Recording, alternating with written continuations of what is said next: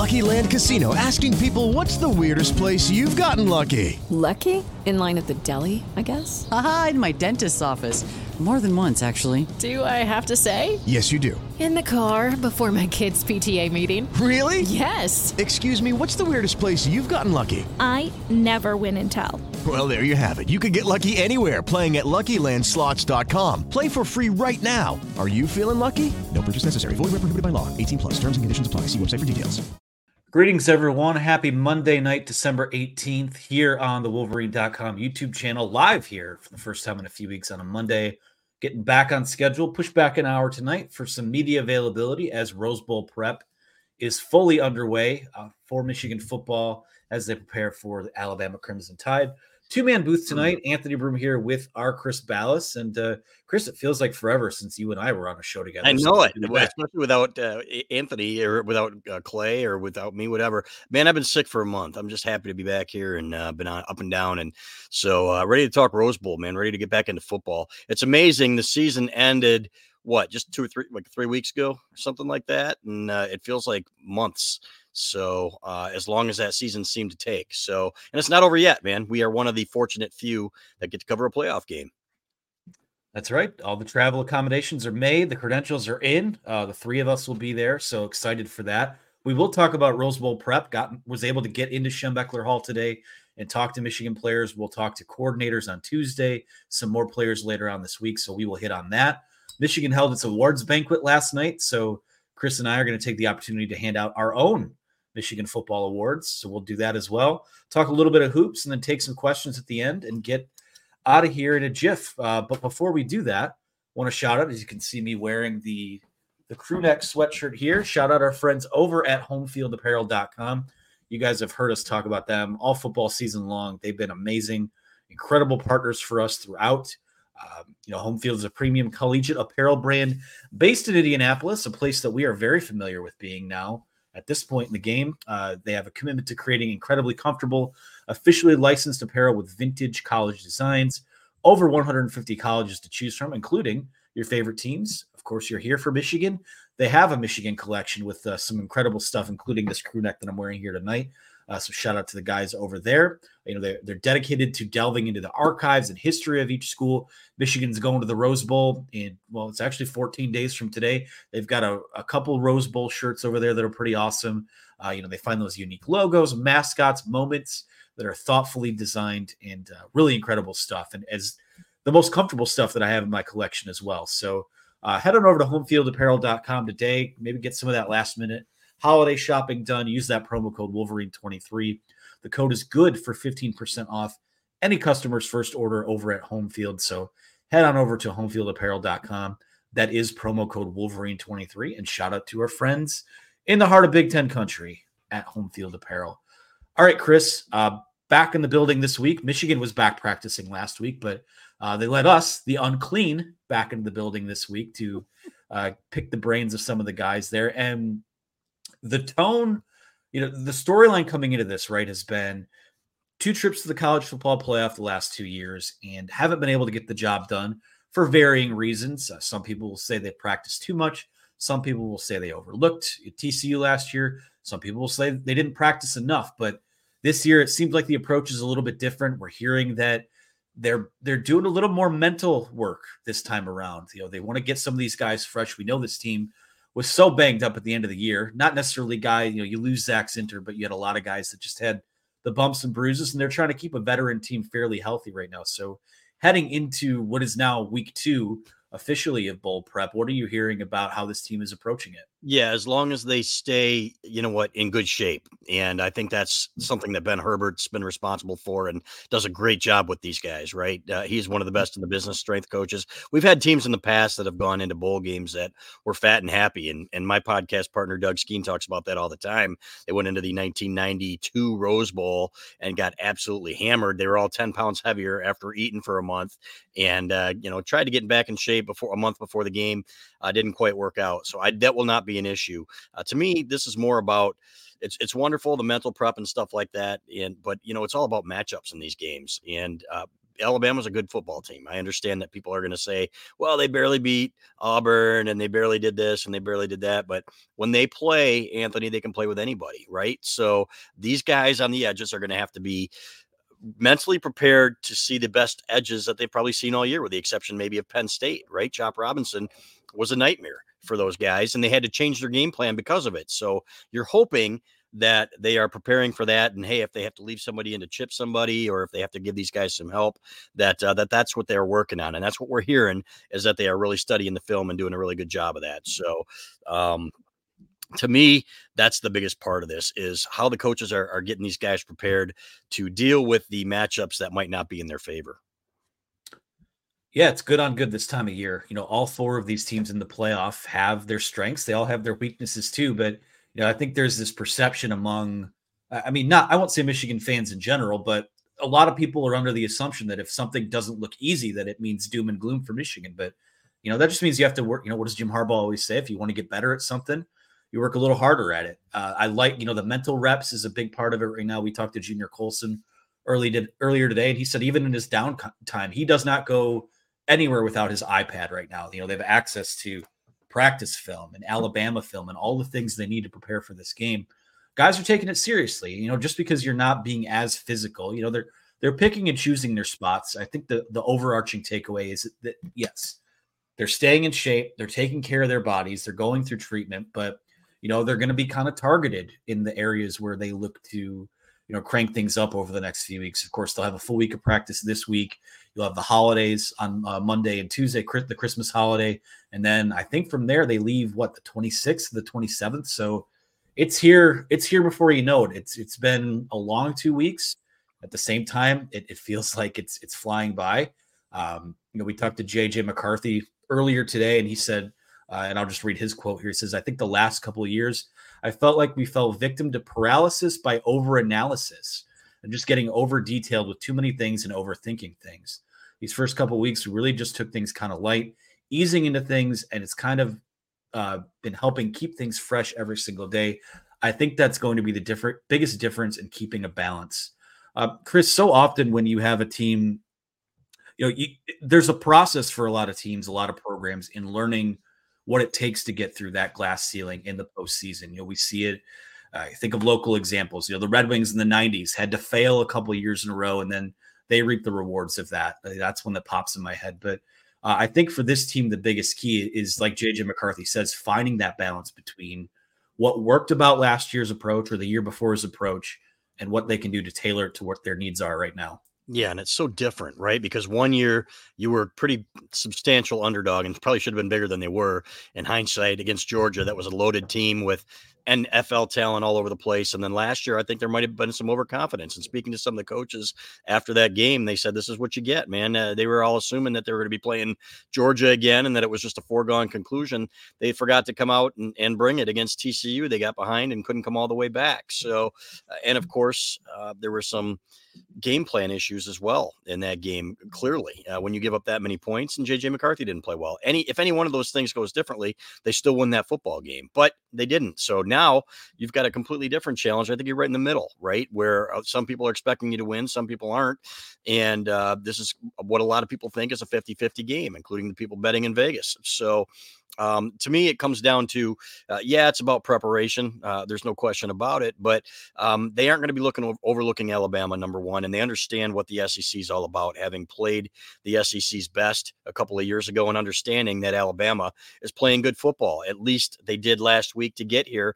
And no, they didn't play their best game against Auburn. They were very, very fortunate to win. But how many teams that have been very, very fortunate to squeak past somebody, all of a sudden, take advantage of that and win it all? Or play even better the next week, having a new lease on life. It happens all the time. So this is a very, very good football team. They understand that. They aren't going to be looking past them. They aren't overconfident. So that's an interesting and new dynamic this year.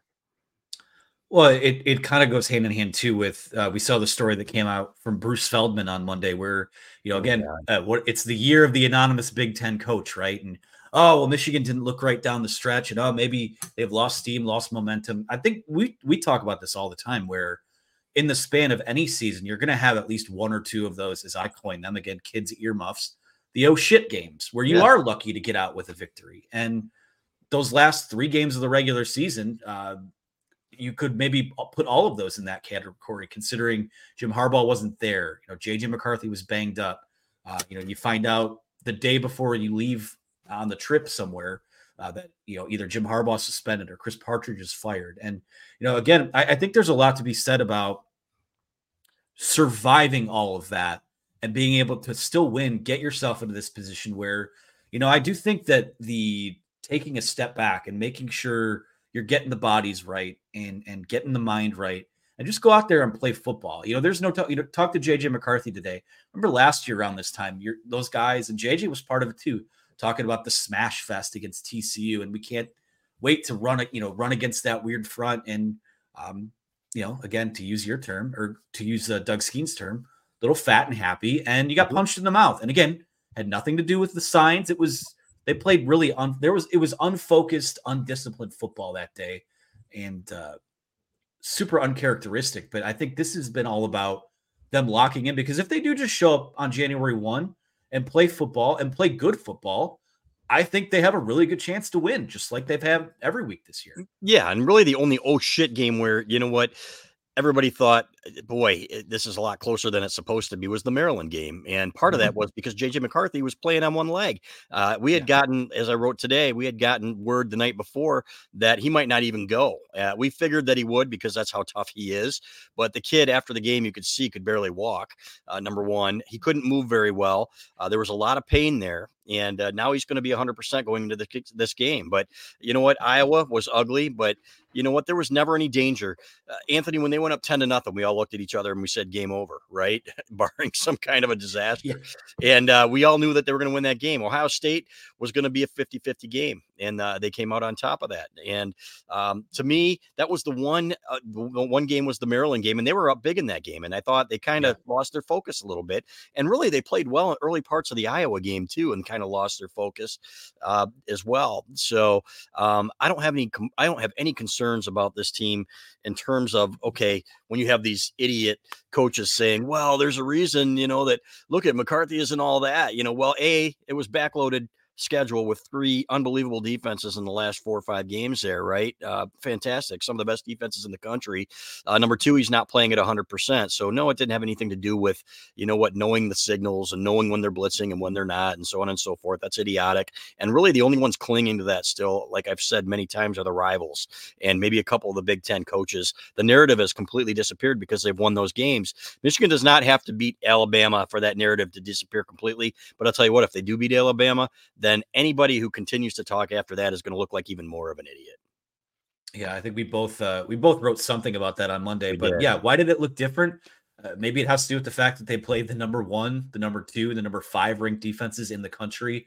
After that, Penn State, Ohio State, Iowa, and mind you, and they don't talk about this when they throw the anonymous quotes out there, Michigan covered the spread in all of those games, right? Which again, it's not always an indicator of game performance and things like that, but still handled your business. Still, when the lights were the brightest, made the plays needed to win. And that's, again, I hate to boil it because, we're going to, a lot of analysis, a lot of content over the next few weeks about this game, but I'll give you the long and the short of it right here. If they play well, they'll probably win. If they don't, they'll probably lose. There you go. If now they could play well and still lose this game too if Alabama plays really well as well. I see somebody over here saying Alabama's a good team, but the matchups favor Michigan. I don't think the matchups favor Michigan on their offense versus their defense. I look at the secondary for Alabama. I think they're going to do okay covering the Michigan receivers, and I think they're going to be able to bring a safety into the box, which is going to be a struggle for Michigan to run the ball. Michigan, everybody's like, well, Alabama's a little softer on the interior and teams have run on them, but Michigan hasn't run on many teams this year. That's the problem, Anthony. It's like you look at Nebraska, and that's the way they played against Nebraska and ran the ball against Nebraska was the way I expected them to run the ball all year. And it just wasn't that. There were so many inefficient plays. And Jim Harbaugh was saying, well, it wasn't going to always be like the last 2 years. And he's absolutely right about that. But some of the things that those Big Ten coaches said as well, did carry some weight. I don't think they're as good at center. The tackles are not pass blocking well enough. And I think that's a strength of Alabama's, is getting to the quarterback on the edge. So we saw how it changed the game plan against Penn State. That's something that Michigan's going to have to improve upon. So that's why I think it'll be a lower scoring game. When you talk about matchups, I don't think Alabama's going to be moving up and down the field on this Michigan defense. But they do provide a different challenge as well, in that they've got a quarterback that is big and strong and can run. And you know damn well they're going to be running him against Michigan and doing some things to move the ball that way. Yeah, a lot of people have been wondering what Alex Orji's role on this team is going to be this year. Well, his role is playing Jalen Milroe for 4 weeks. Because that's what they have him doing right now, and it sounds like they're getting a lot of good looks out of it as well. So, we'll see what happens. Again, I think when we look at those two semifinal games, I think most of the points scored in the semifinal games are going to come in that second game of the day with those two explosive offenses. But I can see this one being a little more of a meat grinder. And again, you have to, at the end of the day, you just have to show up and play well and give yourself a chance from there. So any other thoughts on, we're going to talk to obviously the coordinators on Tuesday. We'll talk to more guys later this week, but is there anything in particular you want to know or you'd like to hear from these guys before getting on a plane next week? No, it's all, a lot of it's coach speak and guys talking, and it's fun to talk to these guys, but what are they going to say that, we don't know? Number one, there's not going to be any bulletin board material. It's going to be, a couple of years ago, it was JJ saying, I can't wait to line up and pound these guys and so on and so forth and run the ball at them. And TCU took it personal, and they came out and they said, oh, that we use that as bulletin board material, blah blah blah blah blah. And you know what, but there's not really anything that I can point to and say, okay, now if some of these guys, these seniors, said, hey, I'm coming back next year or something, that'd be great, that'd be fun. But as it pertains to the game, Anthony, it's really not one of those things where they're going to say anything enlightening. And that's really just kind of the way it is. So there will be a lot of fluff and a lot of respect for the SEC, so on and so forth. And to me, it comes down to, again, how are they going to move the ball? And I think a lot of that's going to come to JJ McCarthy. Somebody over here saying McCarthy is 100% healthy. We knew that. Will JJ scramble more? I think he needs to. I think they need to really employ more with his feet and with his arm. Josh, I don't think there's any question about it. And this is going to be a game in which he has to shine if Michigan is going to win. Yeah, the other thing I do like about the layoff is that it almost, again, it's different because they had the first week off and they're not doing things quite as physically right now, but it almost serves as a time to reestablish what you're all about. And for me, I think the mental work, probably will benefit the offensive line the most, because I think what we've seen is that that's a group that's pretty capable, especially the tackles. I think they can play much better than they have, but it's been sloppy stuff. It's been some uncharacteristic kind of lack of attention to detail, like we talked about earlier. So the mental reps, getting them in the lab, getting things right, getting your fundamentals down, because Alabama's a team. I mean, we know Nick Saban, Bill Belichick kind of tied at the hip in terms of their football lives. That's a team. You make any mistake, they will pounce on you and you will pay dearly for it. So we'll see what happens. A lot to sift through, a lot to discuss with them later this week. Lewis Blake says, Anthony, are you going to the game? Isn't Michigan undefeated when you watch them in person? So yeah, I'm not trying to make a big deal out of this, but I have not seen, just by circumstance, I didn't see any of the games during the COVID season. There were some travel snafus the last few years, but I have not seen Michigan lose a game in person since the last time they played Alabama in that Citrus Bowl in Orlando. So again, I'm not making any grand proclamations, but let's just say there's a reason that I moved heaven and earth to make sure I wasn't missing the Rose Bowl this year. Hopefully you got a good flight, and if you didn't, we will come and send somebody for you, a bus or something. Last time I went to the Rose Bowl, believe it or not, I took a bus, and that was after the 1989 season, and it was my second year at Michigan. And flights were ridiculous, and we decided to take a bus. It was the worst decision I ever made in my life, in terms of you want to talk about dregs of society. It was, and we fit right in. Don't get me wrong, Well, we were right at home there. Yeah, there was weed, and there was hard stuff, and there were people with peg legs and everything else, and it was crazy. But now we'll be flying out there, whatever it takes to get you there, man. Planes, trains, or automobiles, because we missed you last year, man, in Arizona. We did. It's not the same when you're not there. We have a great time. These young guys, folks used to make fun of me for saying, "Hey, we're going to have fun," and but damn it, it's fun when we get out there. We've been to crab houses this year. We've been. Watching Chris Ballas play whack-a-mole with the crabs in Maryland was a sight to behold. So, and we want to go to Houston, damn it! So you need to be there, and we'll make sure you get there. Oh, hey, from your lips to the ears of the football gods. I will say I am kind of, not to give away my itinerary, but I am planes, trains, and automobiling it back home from LA. Got to fly into Chicago and then get a ride with Gus Polinski and the Kenosha Kickers into Detroit somehow. So. Polka was a hit. That's right. Yeah. All right, let's move into ad read number 2 of the night. Our pals over at Lewis Jewelers. Simple question, guys. This is critical, and hopefully you haven't run out of time yet before Christmas here. But is your daughter's engagement ring bigger than your wife's? If the answer is yes, great news. Lewis Jewelers can help. It's stress-free and easy working with their non-commissioned expert of trusted advisors, finding that perfect diamond. So stop by today. Fix this family issue. Don't let it be a thing. You don't want it to be a thing at the table on Christmas Eve, Christmas Day, whenever you get together. So head on over to Lewis Jewelers, your diamond store, and so much more since 1921. Visit them at their new location. It's been there for a bit now, but 300 South Maple Road in Ann Arbor, or online at lewisjewelers.com. Thank you to Lewis Jewelers for your sponsorship of not only the Wolverine podcast, but our operation in general. And go over, see him at South Maple Road, 300 South Maple Road in Ann Arbor. Thanks to the folks over there. All right, Chris, yesterday was the Michigan Football Awards Banquet.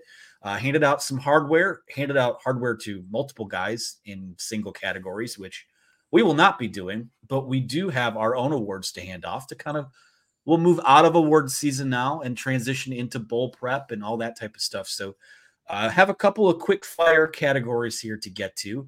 The first one we will start with is we'll just start with the MVP, the most valuable guy on this team, offense, defense, special teams, towel boy, water boy, sign stealer, whatever it is. Who is your MVP of the 2023 Wolverines? It's JJ McCarthy, right? There's no question in my mind. As a leader, what he did with this offense and just a winner. They followed him. Now, there are plenty of guys that were important to the operation, but if you took one of them out, could they have survived?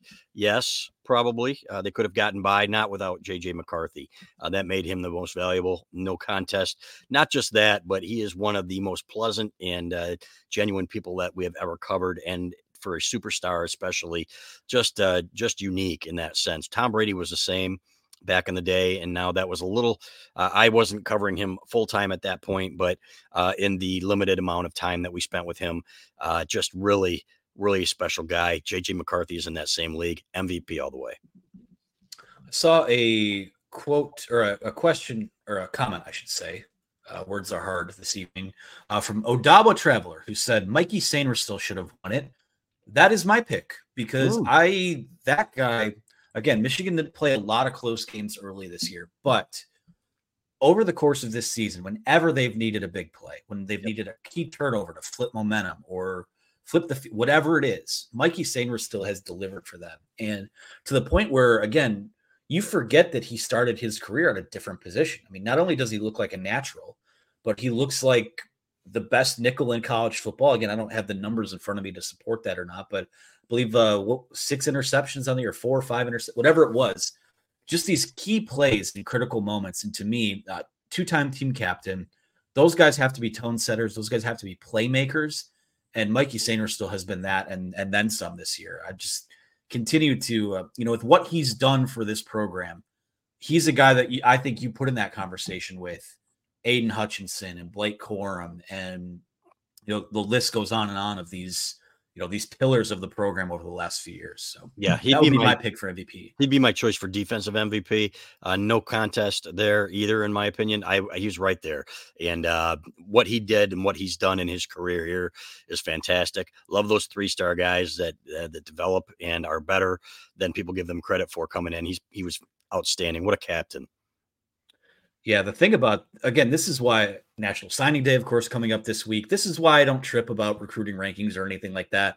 This staff has gone out and not only find guys, in those lesser known areas of the country, or the lesser recruited guys, the low 4 stars, the high 3 stars, and they've turned them into linchpins of this program. So the fact that you are sticking that you have him as your defensive MVP, I will just go to that one right now too. Yep. Defensive MVP, I will go with Michael Barrett.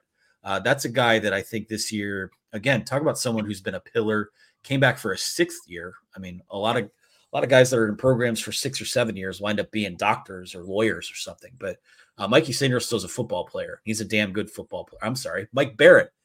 Both of those guys are tremendous football players. And, I know there was a lot of talk coming to the year. Oh, well, they need to, Ernest Hausman, he's going to take that job. He's a quicker guy. He's a younger guy. Michael Barrett not only held him off this year, but I think he was their best overall linebacker. Not to say Junior Colson didn't play well. He did. He's another guy I think you could make an argument for here. But Michael Barrett, again, talk about the leadership, the playmaking ability, as fast and as quick to the football as we've ever seen him in his Michigan career. So that's my pick here for Defensive Player of the Year. Let's go to the offensive side of the ball. You said J.J. McCarthy. What else? Do you have anything more to add to the singing of his praises? Not really. I think Colston Loveland was pretty imperative. It's funny because, everybody assumed the backs were going to be the guys carrying the offense this year. And of course they needed them. But it wasn't what it's been the last couple of years. And Colston Loveland really did break out. He was, I think, everybody's choice for breakout player of the year, except for mine. I think I had Tyler Morris because I really kind of felt that Colston Loveland broke out as a freshman. But to take it to the next level like he did, I saw somebody come over here with a question as well saying, hey, or a comment that Colston Loveland is going to be a problem for the Alabama linebackers. And I think that's true. At the same time, there were times this year that he was bracketed and double teamed. And Jim Harbaugh said that I would fully expect Alabama to go that route with him as well and try to take him out of the game. So we'll see what Michigan comes up with. But to me, the fact that J.J. McCarthy did it without elite wide receivers, they have good wide receivers, solid wide receivers. As Michigan receivers go in terms of a core, they're not up there with the best. But J.J. McCarthy, what he was able to accomplish with those guys, and again, no disrespect meant to those guys, but was pretty remarkable. Yeah, I mean, my pick would be J.J. McCarthy as well in that category. Blake Corum right there.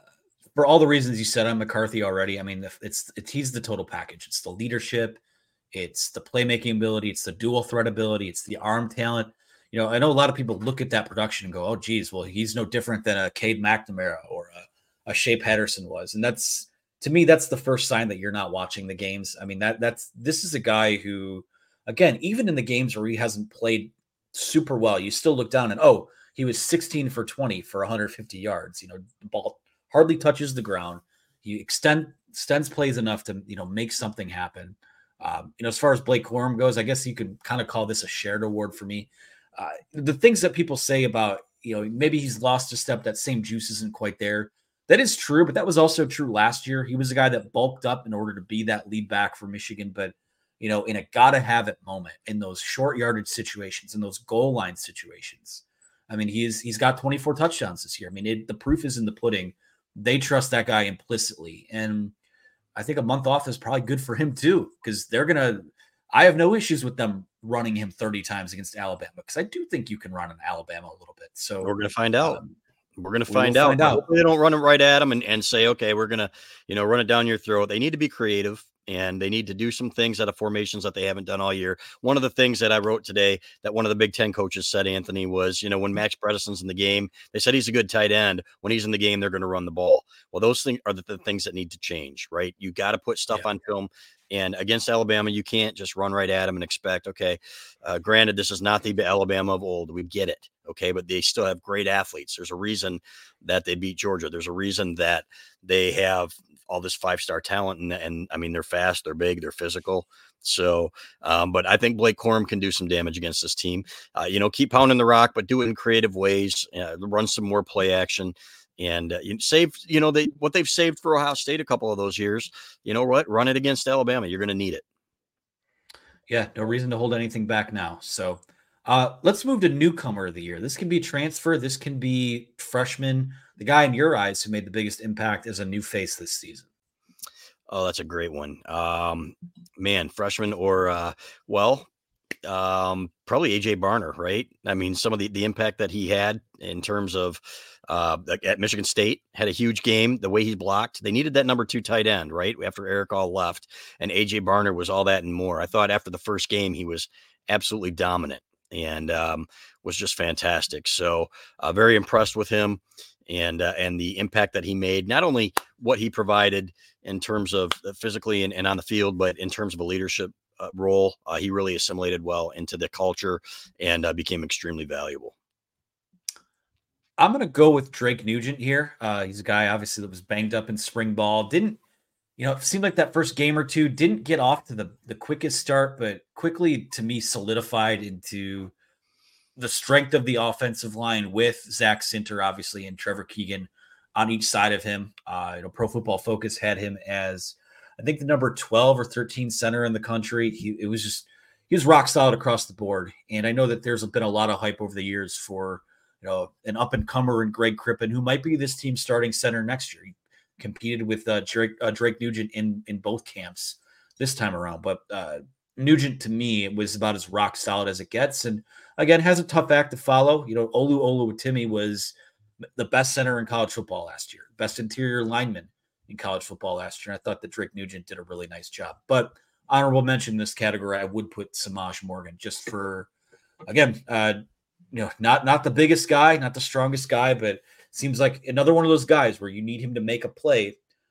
They dial something up for him. And then, we see in the Big Ten championship game, he's returning kicks and such too. So maybe that's a guy that you can explore a little more with in this Alabama game. The next category here, sorry, my list went away, was position coach of the year. Again, I think this would be a slam dunk if we were opening up to coordinators. I think it would obviously be Sharon Moore. You could obviously make a case for Jesse Minter too, but I want to know a guy who specifically coaches a position group that you were most impressed by this year. You know what? I'm going to go with Jay Harbaugh and with the safeties. And I'll say this, we understand that, Rod Moore coming back, right? Stud. But what he did and got out of Makari Page, Keon Sabb, started really coming on strong during the year. Quentin Johnson improved so much. I see somebody saying Klink. Klink could be up there as well because Josh Wallace had a great year too. But Quentin Johnson was playing his best football at the end of the year. And to me, what they got out of that group was they really got every drop of what they could get out of them. I thought Jay Harbaugh did a fantastic job. So I'm going to go with him. Clearly, it could have been a number of those guys. You know what? I would probably put Mike Elston up there with him as well because of what that defensive line accomplished playing together. So I'm going to say those two guys, but really selling a lot of other guys short here because it's such a good coaching staff. Yeah, that's what I was going to go with Mike Elston. Mm-hmm. I mean, we think it wasn't too long ago where they were playing fullbacks at defensive tackle, or at least tried to for a little bit. And now they are as deep as that at that position as any on the roster. You look at the edge guys, again, no dominant guys like a Hutchinson or Ojabo, but the way that they had been able to rotate. And I know a big emphasis for them this offseason was making sure that communication between the interior guys and the edge guys improved, and really just that front seven or whatever the group is in general. And that's going to be another area where I think Alabama will test them in this game in the Rose Bowl, given that mobile quarterback, you got to be disciplined. You got to communicate. You have to communicate. To me, that's one of the top maybe 3 reasons they lost that game to TCU last year. So to me, the way that Mike Elston has been able to not only cultivate that depth, but also develop guys. I mean, Mason Graham and Kenneth Grant, true sophomores are not supposed to be as good as those two guys are right now. And that arrow is still pointing up for them. It's unreal. So to me, that's been the secret sauce to all of this for them. Good call. So shout out to Mike Elston and Steve Clinkscale as well. Mm-hmm. Let's go to, got 2 more here. Best moment of the year. Not necessarily a play, but a moment. Rod Moore's pick. You know what? To me, just because that was the culmination of everything was relying on that one play, right? It was like, as Doug Carr said, Michigan's play-by-play guy, that game was like 3, right? Because everybody was saying you only won the other 2 games because you cheated against Ohio State, and they'd put so much on that. In fact, Ryan Day had backed himself into a corner saying, well, now we know, we just got to go out and win this game. Now we know why they won the other 2, essentially. And that one play, really, you could just kind of sense the relief, and it all came out in that one play. And Jalen Harrell made a play on that one too, where knocking over the guard, who but later says he tripped. He tripped because he got knocked on his ass because Jalen Harrell ran him over, hits the quarterback. Rod Moore, to me, that was the biggest moment. And Sharon Moore doing it was fantastic. I'd put the Penn State game right up there with it when Sharon celebrated. You could sense the relief on him after the game as well. A couple of cuss words that got him in trouble with his mama, but you know what? That was fun to watch as well. Yeah, had to drop a few cents in the swear jar, I'm sure. Yep. But best moment for me, again, not that losing Zach Sinter was devastating, and I think is really gonna.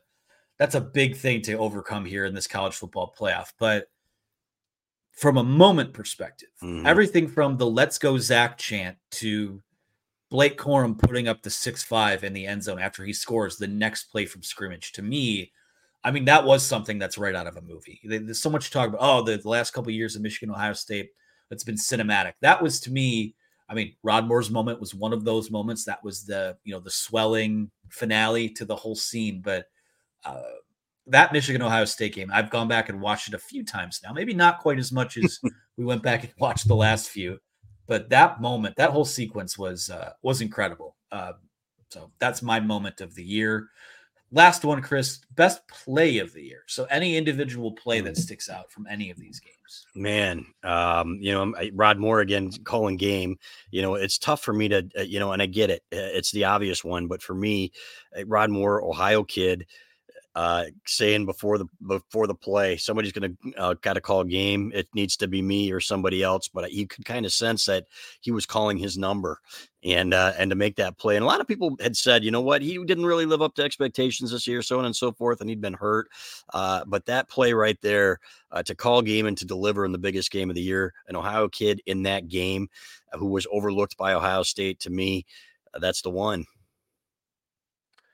Yeah, to me, it's two plays, but it happened in the two rivalry games where the J.J. McCarthy touchdown throws where he notices for a split second that a defender turns his back and he fires it in there. Two of his best throws of the season. One was against Michigan State. The other was obviously in that Ohio State game. Again, turn on the film. This isn't a guy that's just managing games. He's not just, taking the snap and handing it off to the running back. I mean, when the moment calls for it, he's made those big plays this year in those big time moments. So to me, probably more specifically the Michigan State one, just given one, the fact that it was an ass whooping, and two, that it was that first game after all of those allegations came out. And then he comes out and puts up a clinic. But then again, maybe any quarterback on the roster could have done that day. But J.J. McCarthy was the one that did it and looked tremendous doing it. So any honorable mentions? Any other hardware that Chris Ballas wants to hand out from this season? Nah, I think that's good. How about James Turner as the unsung hero of the season with his field goals, huge field goals in the Ohio State game? If you told me before the season that he would be the special teams player of the year for Michigan over Tommy Doman, who also had an outstanding year, I just said, boy, then you're in pretty good shape. But the way that his kicks in those games were absolutely crucial. And kudos to him for stepping in and making those when they needed them. They don't win that game without him.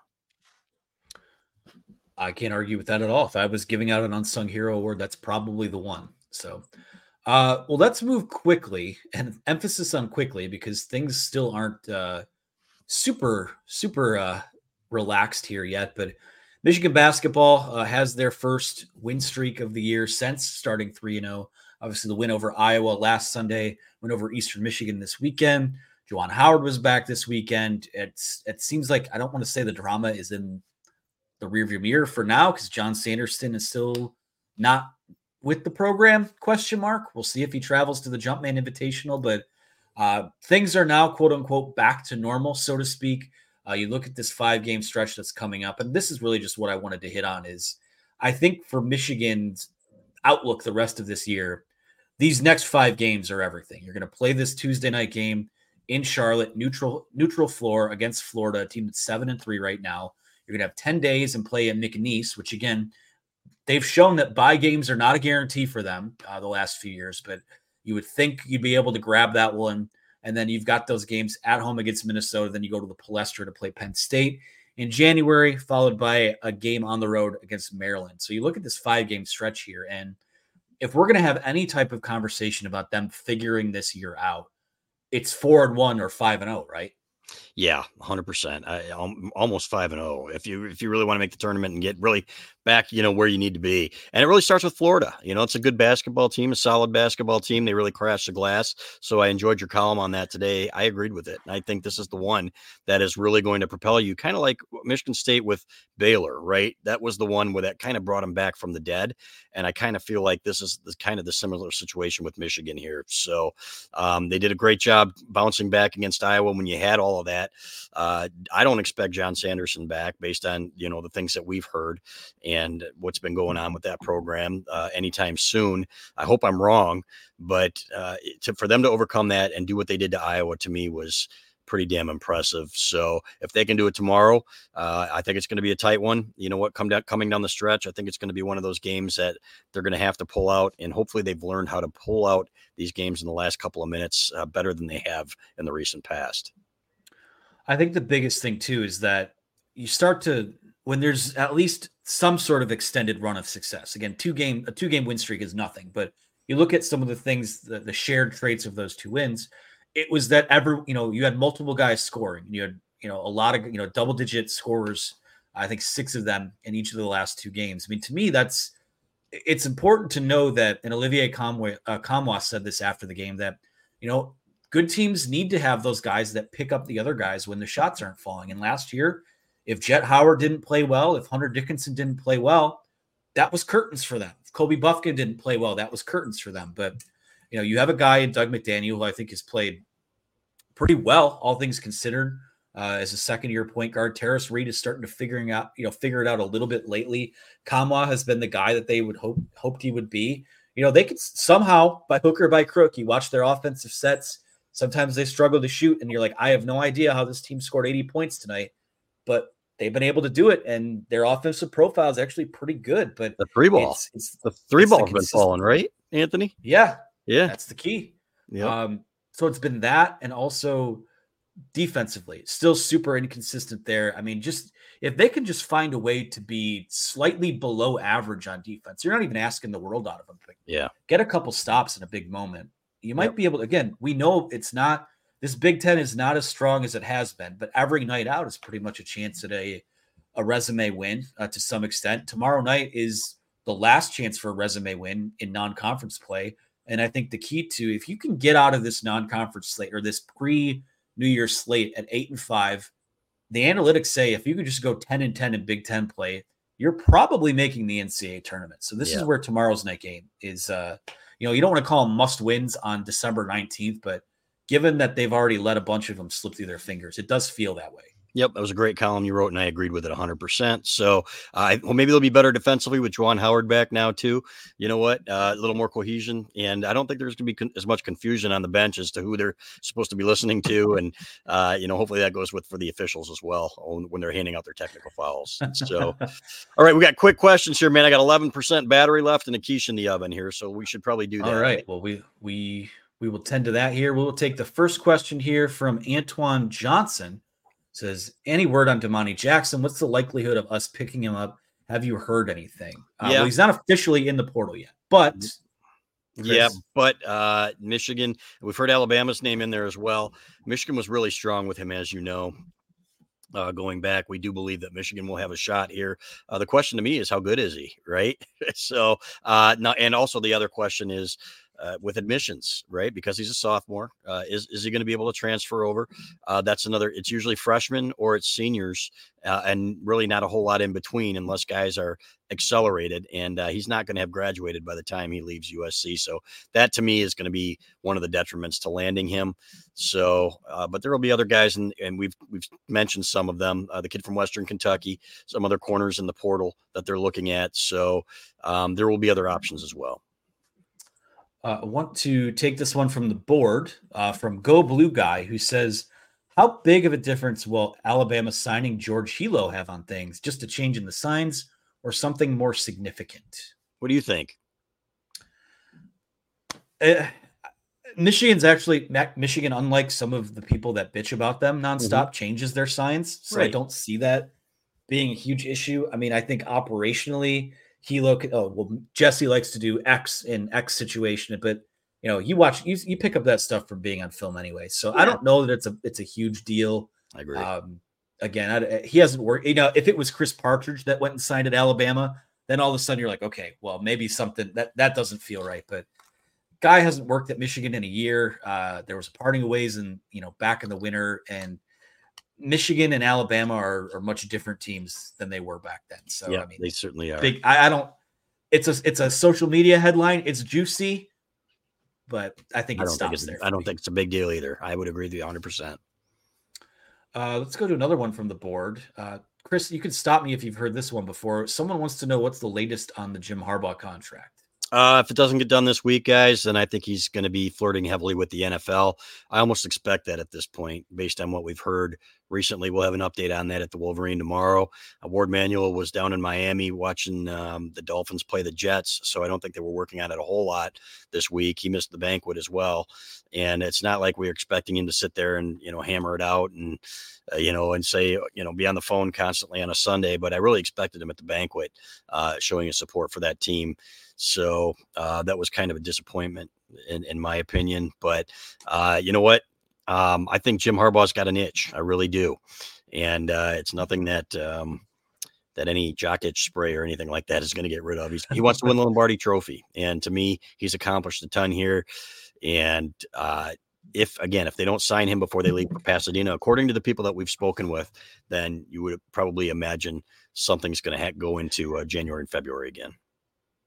Yeah, my thing with this is that once you've forfeited the right to be upset with his timeline when you didn't get this done when you were working on it halfway through this year, when you didn't get it done back in the winter when it should have been agreed to in the first place.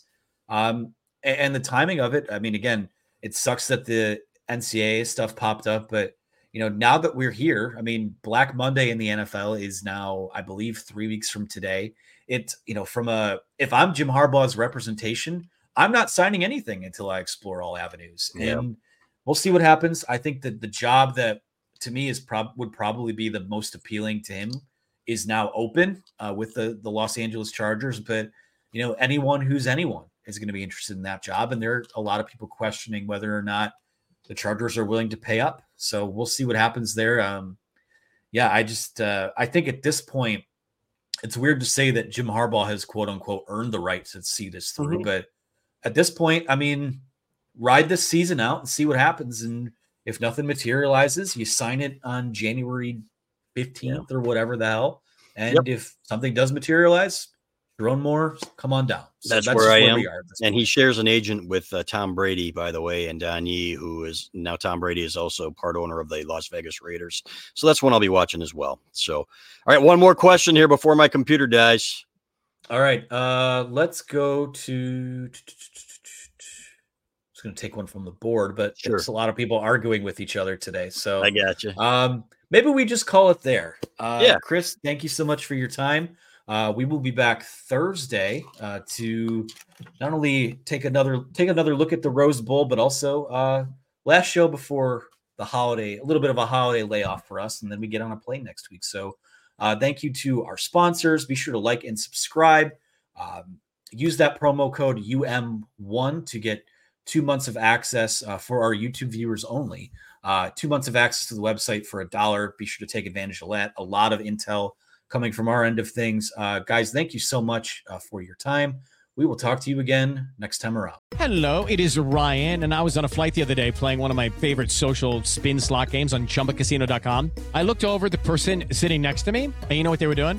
They were also playing Chumba Casino. Coincidence? I think not. Everybody's loving having fun with it. Chumba Casino is home to hundreds of casino-style games that you can play for free anytime, anywhere, even at 30,000 feet. So sign up now at ChumbaCasino.com to claim your free welcome bonus. That's ChumbaCasino.com and live the Chumba life. No purchase necessary. VGW. Void where prohibited by law. See terms and conditions. 18+.